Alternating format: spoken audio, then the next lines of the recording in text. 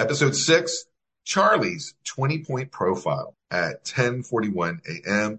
Yeah, first they came for everybody else, and I laughed, and I went along with it, and now they're coming for me. Feeding the alligator only means that they get eaten last. So Michelle Williams was on at the Emmys, where she was wearing a very, very expensive dress and winning an Emmy, as it turns out, and complaining about how she doesn't get paid enough. She gets paid millions of dollars to be in pictures. She's particularly complaining because when they reshot All the Money in the World, because they had to write Kevin Spacey out of history, and then they replaced him with Christopher Plummer and did a lot of the reshoot, she got paid like $1,000 for the reshoot, and Mark Wahlberg got paid like $1.5 million for the reshoot.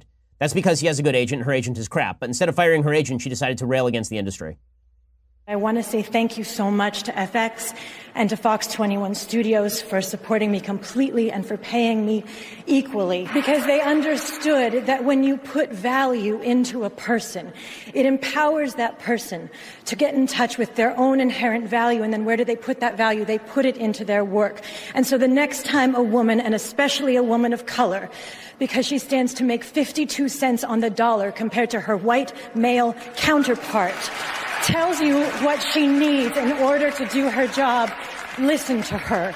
Okay, well, you know what Michelle Williams could do? She could just give up her jobs to women of color, because it turns out that women of color can play like 3/4 of the parts that she plays. I don't see her giving that up. Also, she should talk to her agent if she doesn't like what she got paid. And I'm sorry, making Michelle Williams the face of pay inequality, the woman's worth probably $20 million. No. And that statistic that she is citing, 52 cents on the dollar, is a crap statistic. It has always been a crap statistic. It doesn't adjust for number of hours worked, for job type, for educational level, for years in the workforce, for job level. It doesn't adjust for any of that.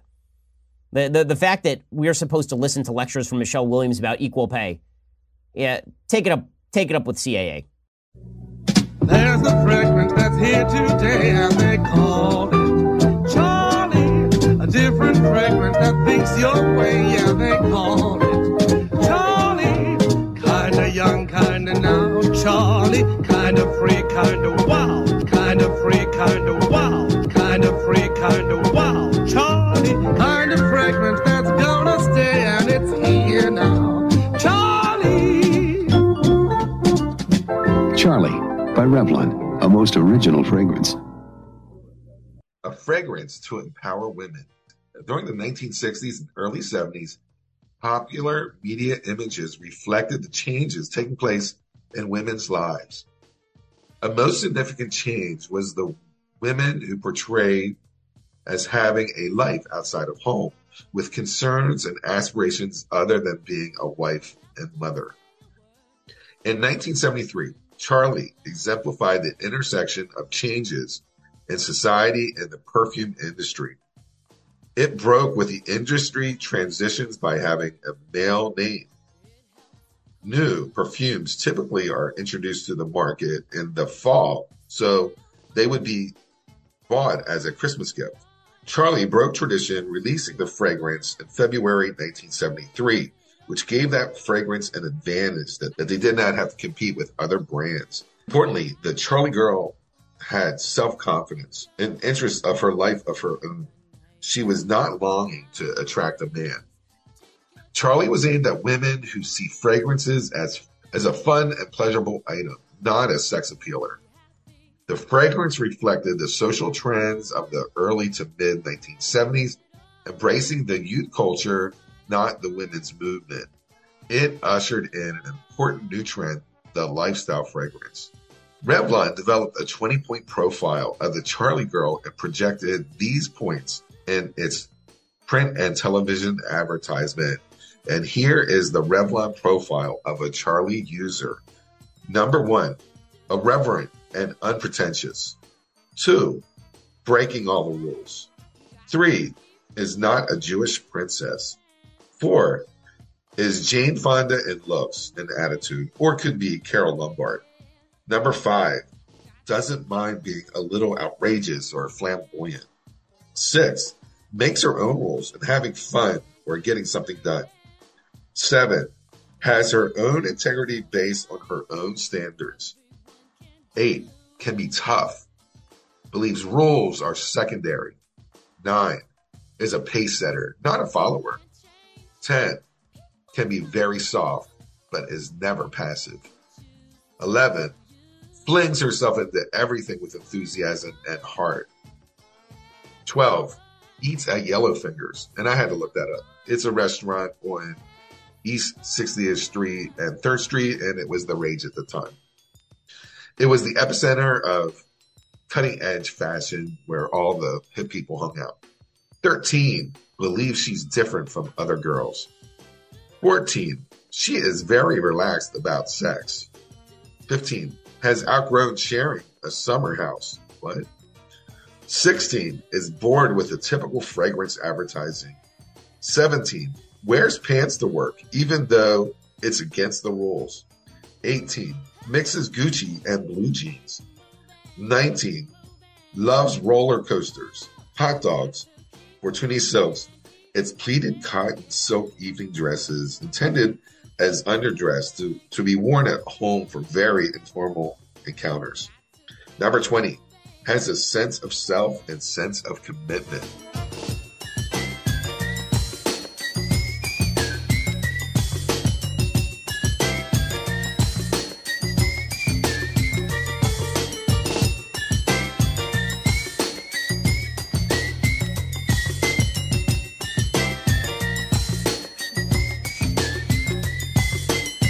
Today on Something Came from Baltimore, it's episode 6 of Kind of Free, Kind of Wow.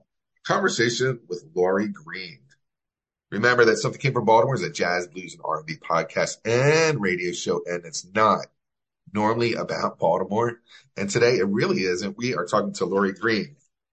Laurie Greene is an associate professor of anthropology at Stockton University in New Jersey, where she has taught since 1986. She is the founder and chair of the LGBTQ Youth Safe Space Initiative at Stockton University and an advocate for local LGBTQ community and the author of Drag Queens and Beauty Queens, Contesting Femininity in the World's Playground. And let's get into that episode. Okay, so I have the ability to pass and my voice is deeper or whatever, and I win. I'm lucky. I'm a white guy who is able to run around the world, and most people don't really think too much about it. I always tell people, well, obviously I'm gay. Look at me, I'm adorable. Like there's no reason why, I'd be single. So, I mean, it's real obvious. But, I remember looking at a picture of me. We were on a vacation. It was I was seventh grade. And my hand was limp, in it. Like it was just like my arm was, just there, but my hand was limp. And I was like, don't ever do that again. Don't ever, like just the fact that my hand was limp. And my sisters made fun of it. They're like, look at your hand. You look gay in that picture. And I remember like getting to a point where I wasn't out yet, but I was old enough to, I was trying to make that decision that I should be out. And the word hey sounds like gay from a past, like close by. So I'd hear the word hey, and I'm like, call me gay. Like we're gays out there. And I would get a tingle down my spine to a point where I would just kind of like be physically sick. Like I felt like I was like such a lying thing going on where I had no idea who I really was, or I knew who I was, but I knew that they would not like me once they found out who I was. And it's just a lot. It's a lot to unpack that I could do, but you're right. Like my best friend he's really gay, and he seems gay, and everyone knows he's gay as soon as he walks in the door. So it's, initially, I was embarrassed to have him go in public with him, and I found that was my fault. That's my issue, not his, and I had to fight through it. And now, obviously, I don't care. But the idea that there was nothing wrong with him, and that there's no reason that we should be limited on what we can do together because of my issue. It's a lot. Oh my God, well, I could talk about this forever. There's actually a term for that in sociology. Oh, good. You're perfect for Yeah, this. it's called nearing. Nearing. It's like when you're in, let's say you're in a room with a bunch of straight people and your friend walks in and he's like being really gay, like uber gay, and you're like, oh God, why won't he stop that? And what sociologists believe that is, it's like coming in contact with like a stereotypic, what you see as a stereotypic rendition of your stigma in a Yeah. room full of people that can see it, that can judge you. And really what it comes from is a fear of us being found out ourselves in that same room. Yes. It's not about them. You know, as you said, it's about me. And that experience is called nearing. And it expresses the internalized homophobia Yeah. that we have, you My know? cover's blown. My cover's blown by Exactly. hanging with him. If he keeps doing that, he might blow my cover. Yeah. Uh-huh. And that's what you're worried about, you know? And yeah. And you know, it's a shame because if we were aware of that, then we probably wouldn't do it, you know, Yeah. but we don't learn about these things. You know, I mean, I think the topic of stigma, I really think it should be taught in like junior high school, like when they're able to understand it, because think about how we suffered at that age. Yeah. Trying to make sure whatever stigmas we all had, whatever it is, my nose is too big, I'm fat, I have pimples on my face, I'm gay, I'm whatever. You know, they can be worse and worse and worse. Think about how we suffered. And a lot of bullying comes from kids who have those same stigma, but don't want anyone to see it. You know, so they beat up that kid that shares their stigma instead of being found out themselves. I mean, I think it would be very useful, you know, in you know, helping kids get better self-esteem and stopping a lot of these issues of bullying. If we actually taught this subject, Yeah. the subject isn't don't bully. The subject is understanding why we bully, you know, because even though you didn't say anything to him, there was like this internalized bullying going on that you were doing. You know, if you could have heard your thoughts, it would have been pretty mean to say, right? I mean, it would be pretty awful to say if you could have heard your thoughts. Oh, no, I was terrible. And I mean, I'm working through it, you know, I'm like Yeah. working through it. I'm like, this is me. This is all Yeah. this. But you're right. Like, I want to live a life where I can like slip into situations and not be found but when I have him around, my cover's blown. It'll always be blown. But Exactly. and that's, I can't have, my friendship for him is strong, and I have to look at myself and say, okay, obviously this is my issue. And you know what? I have this conversation with a lot of gay guys. Like they really, they admire like RuPaul drag queens, but they don't want to be friends with them. You know what I'm saying? They're like, okay, well, I admire the fact that are talented and drag queens, but I would never invite one into my house. That kind of thing. Wow. You know, you know, when I did the Drag Queens and Beauty Queens book, I came across this so much. Like, you know, it's like drag queens are both revered at one level and sort of feared for that, you know, that connection to them. Like you're saying, the contagion of gayness that they carry. But also, you know, they're just like the reason drag queens are on the front lines as trans women are and trans men is that, you know, they're just a visual symbol of being unapologetically gay. Yeah. You know, and for those of us that aren't that secure or need that passing, a degree of passing or covering in our lives to be successful, we believe it's eternally dangerous to us, you know, to have these folks around. You know, and I know a lot of the drag queens that I've interviewed over the years and spoken to, they have trouble having relationships with gay men, and they're gay men. You know, if they're gay men, they have trouble because of their careers. You know, they're performance artists. You know, but they you know, there's a thinking about them that they're sort of like maybe it's a bit misogynistic. Again, that there's something about them that's little bit too feminine, like too much of a woman. There's actually a woman in there. They're not gay. There's like a little bit of that thing they don't want to be or be with in there. And I found that I was shocked in the beginning about it, but I had heard it so many times that it's hard to have a relationship. And in fact, not all of them, but a lot of the people that I know that are drag queens, I'm thinking in my head right now, aren't in relationships. Yeah. And I've never known them to be. I can think of one that is in serial relationships right now, thinking in my head quickly, but because I think it's tough. It's tough for them. And I do think there's probably more in that to learn, about why that's the case. Yeah. We were talking about the trans. I was at church this weekend, and a trans person came up to the microphone and just we're allowed to share our thoughts. And she said, I don't want you to be friends with me if you're pitying me. There's no reason for pity. He said, if by chance that there is pity in your heart, then the issue is on you. It's not, I don't want that friendship. And I thought, do people pity like a transgender person, like to be friends with them? Like, oh, I accept you. I know you're less. I don't know.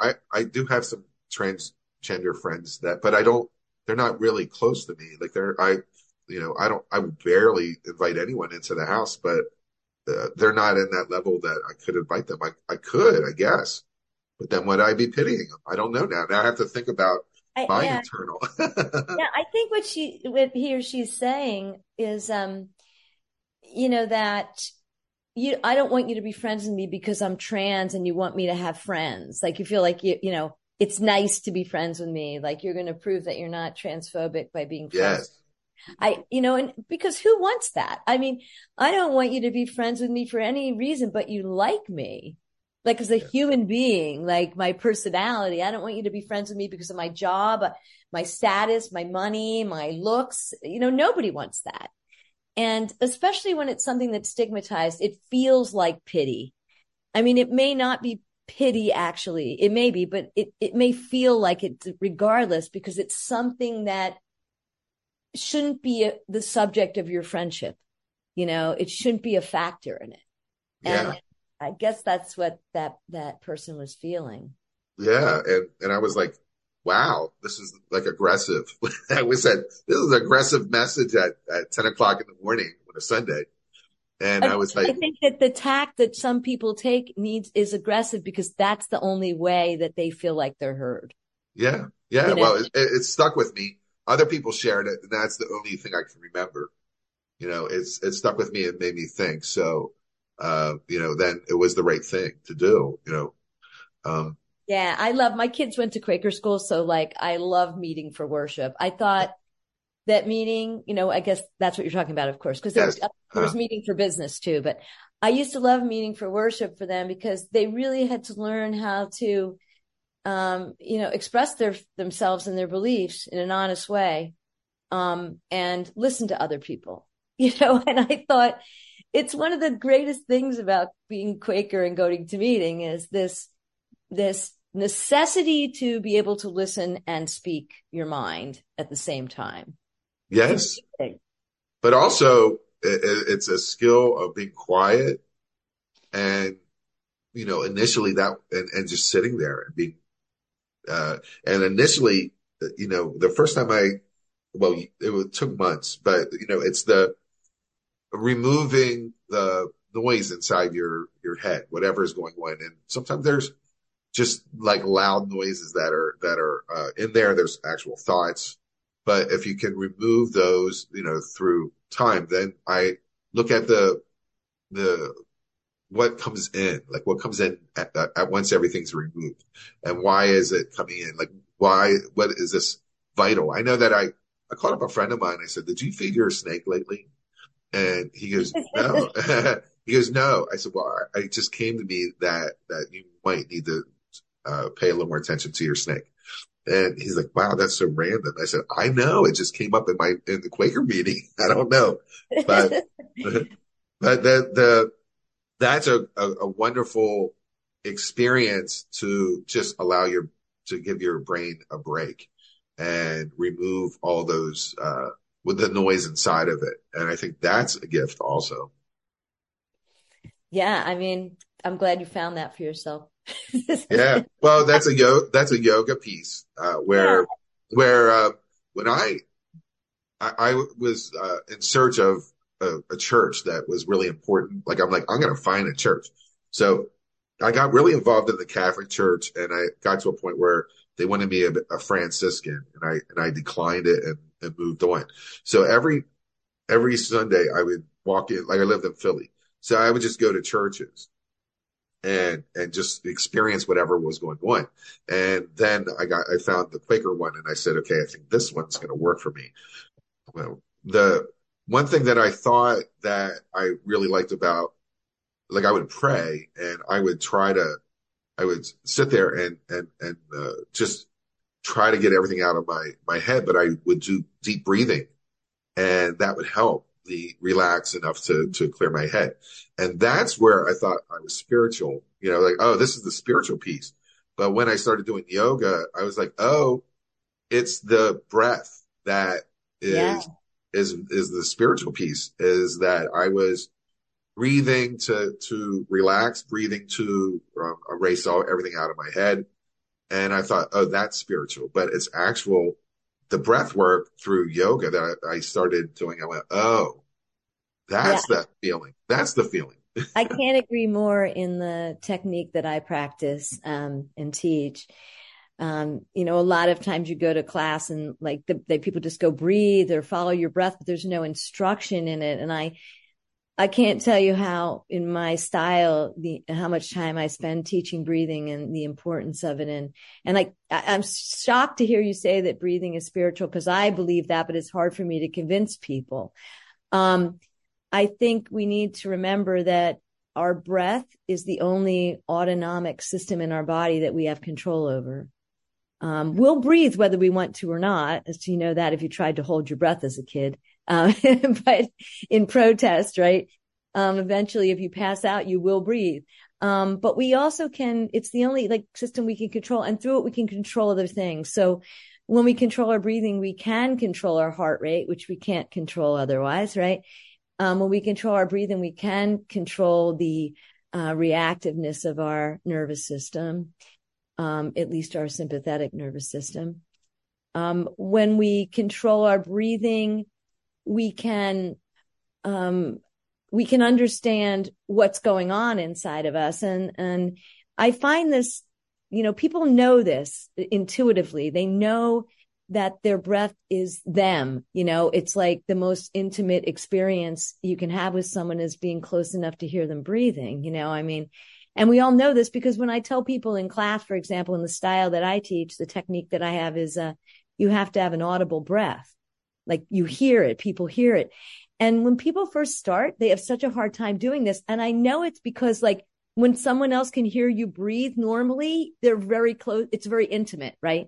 You're right next to them. You're breathing on each other, right? And so having someone hear you breathe, it's almost too intimate in a room of people you don't know. Like if I can hear you breathing, I know something about you I might not know otherwise. And people intuitively know this, but I always say that the most intimate experience you can have with yourself is listening to yourself breathe for an hour. I mean, it's a very intimate experience with yourself. And so I'm thrilled to hear you say that, because I find that to be extremely true. And, it's why I think I don't need, a religious or an institution of religion myself. I've had people say to me stuff like, oh, Laurie, you should come to the UUs, you love the Unitarians, or you should come to Quaker meeting, and I say, I'm really not searching for anything. I think I have it, on my own. But that's just me. I think there's, we should go everywhere we can to find that sense of communing with everything around us. And if we need a community of people to do that, do it, so but I can't agree with you more about breathing. And you can learn a lot about yourself by just stopping and looking at how you're breathing in that moment. Yeah. I do it automatically now because as soon as I get upset, my heart rate goes up. I can feel it. I see what happens to my breathing. And if I'll try to calm myself down, let's say by controlling the only thing I can, which is my breath, and there you go. and you hope that you settle yourself with that.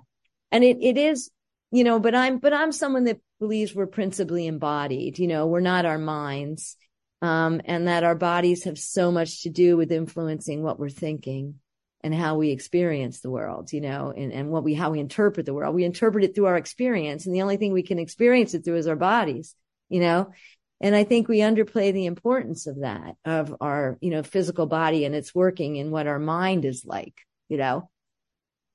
Yeah. The whole like religious to breathing, like experience, I was working at, QVC, and I was so stressed out, and I could feel my muscles, tighten up around, my stomach, and my posture was bad. And I was like, I said, I feel like I'm going to pass out or something. Like I feel stressed. This is stress.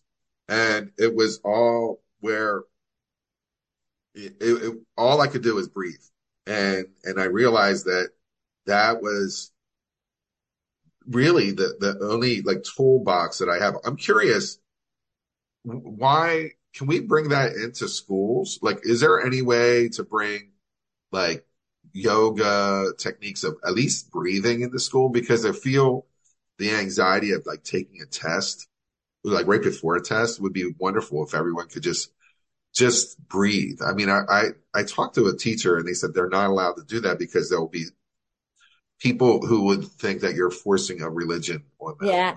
I mean, I know there are people, I have some friends who have, brought those kind of programs into the schools, but yeah.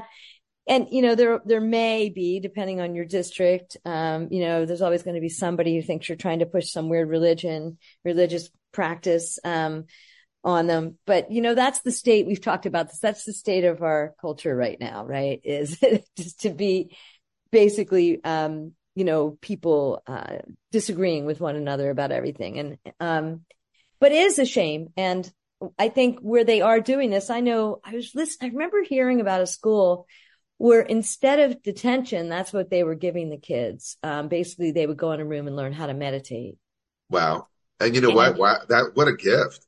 I thought, what a great idea, and of course, there's ways to do that without sitting still, which may not be appropriate for kids, but just, techniques of breathing and stuff that make you focus, because all meditation is focused attention. It's not thinking. It's not necessarily being quiet, some people chant when they meditate or listen to music, or, it's not what people, I think it's not a narrow thing that people think it is. It's much more just about trying to focus in a certain way to look at what's going on right now. And maybe use that to look at what you did that got you into this detention today. Let's just quiet down and think about it. We're not punishing you. You're going to sit here and think about it. And I thought that seems so in the right direction.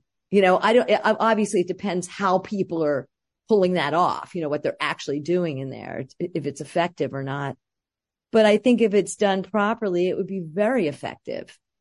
And, much more likely to be responded to in a positive way, by the kids who are in that, because I remember what it was like for me when I was in school in detention. People were just thought it was, they were just snarky about it. They just thought it was a joke. It's sort of a badge of honor. How long do I have to sit in here with like a grumpy look on my face, doing nothing, looking disruptive. But yeah, to turn it into an opportunity for developing strategies for coping with some of your less desirable emotions and behaviors would be a great idea, right? Yeah. It really would be. This is, I had another idea, and it wasn't my idea. It's something I heard maybe on a podcast or something, where we wouldn't identify a child, any gender, until, maybe they were 6 or 7, because the cues of like, oh, boys wear blue and girls wear pink, and man up and tough up, and like allow a child to be, to express themselves any way they feel before they're kind of told how to do it. Now, whoever made this decision, I mean, is saying it better than I could. But what they were saying is, like, withhold any kind of gender roles until they're older, until they are developed enough to know where they need to go, because people are, you know, gender ranges are all over the place, kind of like, and they're not allowed to fully evaluate who they are. And I know that we talk about me passing, I would be different. I can guarantee I would be a different person if I had that opportunity. Yeah, I mean, that would entail, obviously, this is a tough nut to crack there, because that would entail changing the whole culture, especially since ostensibly or supposedly we're in like the younger generations don't care about gender, yet they have these gender reveal parties where they want to know the sex of the fetus before it's born, and then they want to celebrate their sex before they're even born. And this is something I can't wrap my head around, having 3 kids. Like, I'm like, that sounds like you guys care way more about gender than I ever did. I didn't even want to know what the sex of my kids were, because it's like, to me, like, there are so few surprises in life, and that was one of them. That was a good one, you know, a big one. And I wanted to be surprised, like, because in utero, you wouldn't find out, like, if it was a boy or girl. You're like, just don't tell me. I never did. I mean, well, first of all, when I was having children, which, you know, my son just had a birthday yesterday. My kids are pushing 40.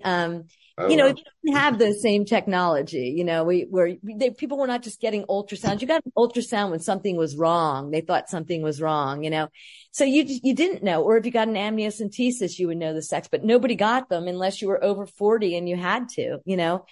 So now they routinely do tests which could show the gender of the baby, or the sex of the baby, I should say, based on what they see on the images, right, of an ultrasound. Or if they do, obviously, a amniocentesis, they're going to have the DNA sample. But I mean, if I had that technology, and I did with my last one, I told them, no, I don't want to know. You know, don't tell me.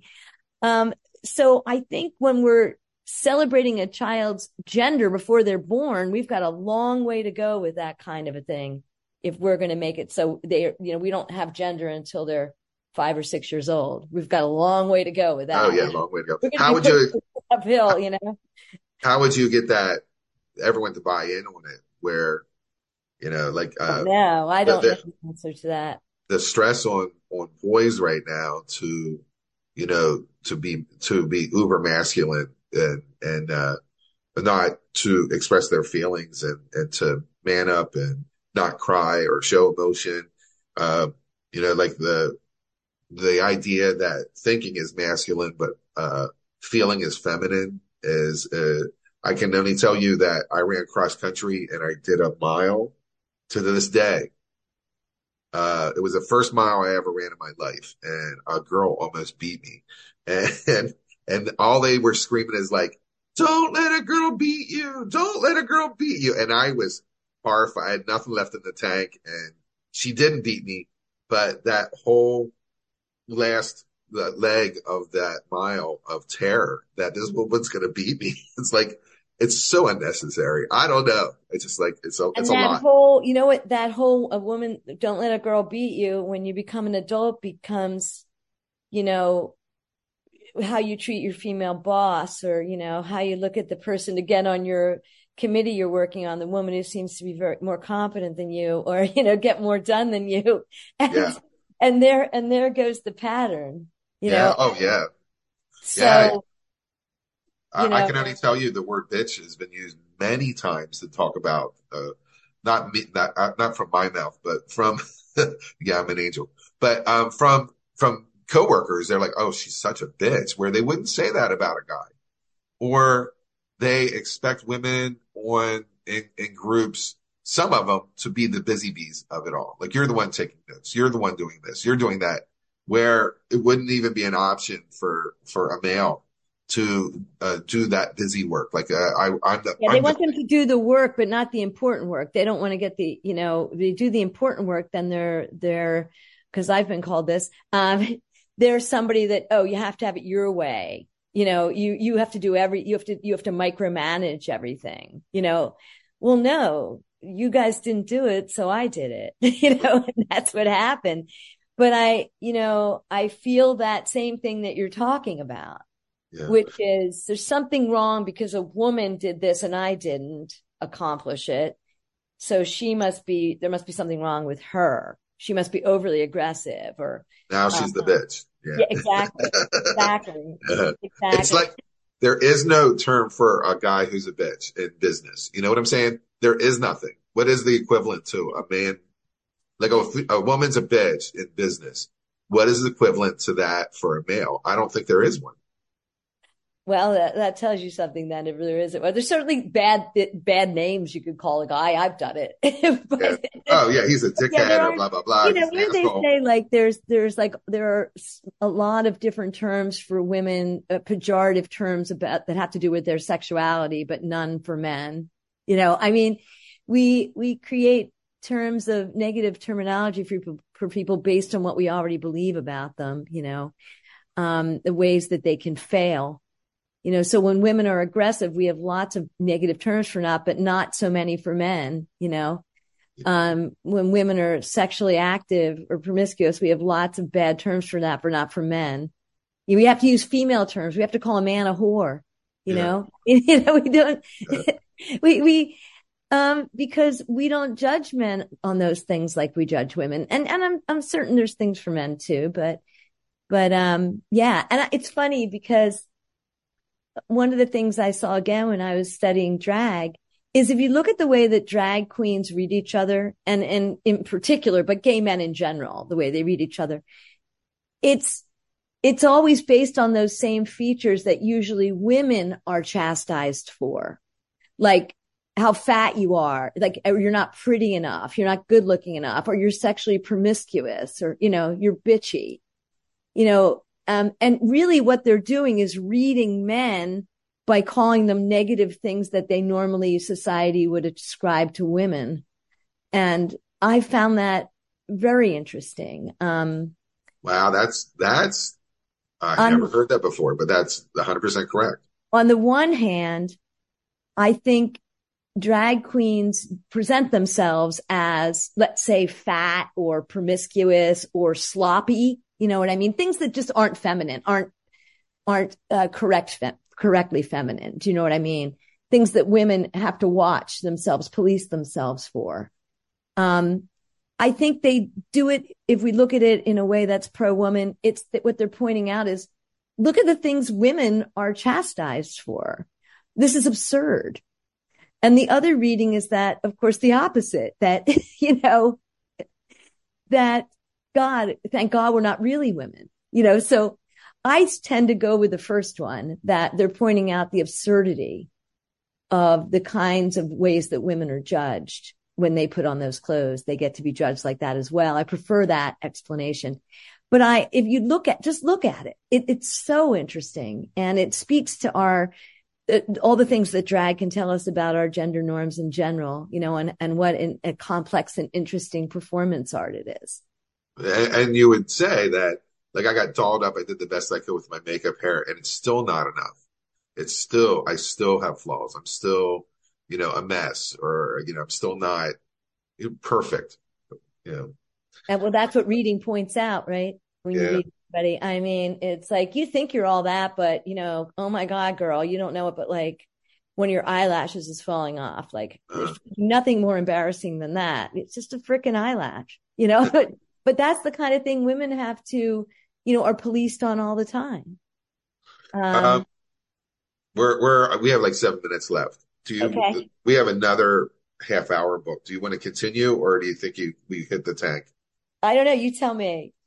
Well, I want to tell you why I decided to reach out to you. So yeah, I want to keep on going. I want to build it up. I want to build it up as a. Let's go to the next one then. Yeah. Okay. All right. Let's do it. See you on the other side again. All right.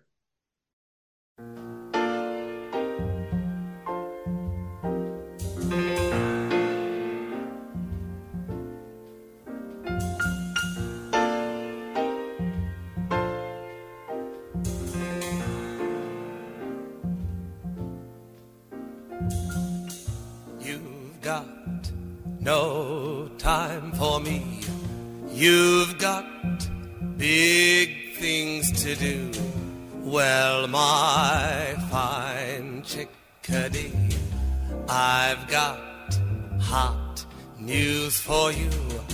I've got your number.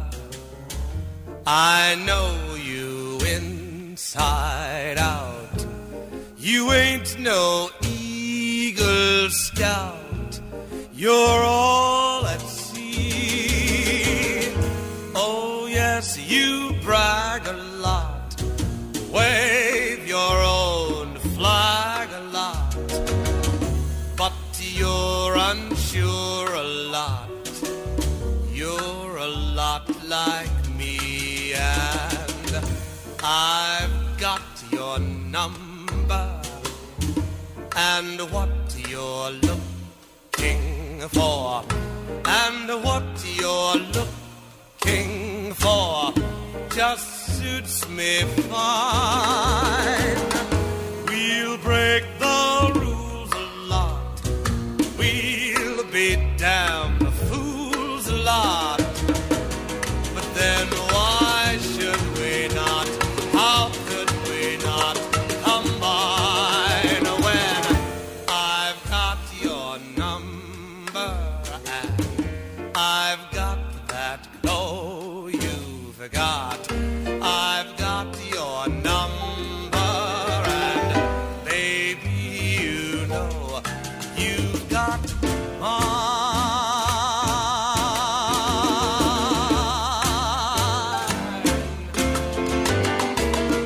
I've got your number. I know you inside out. You ain't no Eagle Scout. You're all at sea. Oh, yes, you brag a lot. Wave your own flag a lot. But you're unsure a lot. You're a lot like me, and I've got your number. And what you're looking for, and what you're looking for, just suits me fine. We'll break the rules a lot. We'll be damned fools a lot. But then why should we not?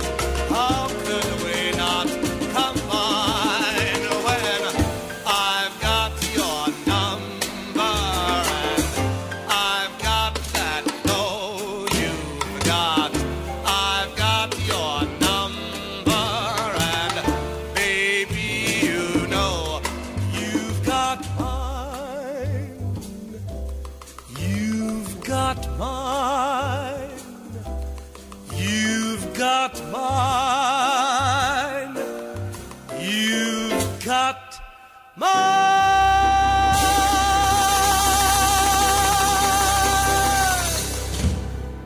You can binge all 14 episodes now. They are available. The link is in the show notes. Episode 6 is over. Episode 7, The History of New York Avenue, is up next. You can binge all now. All conversations are available for your listening pleasure. And end of episode.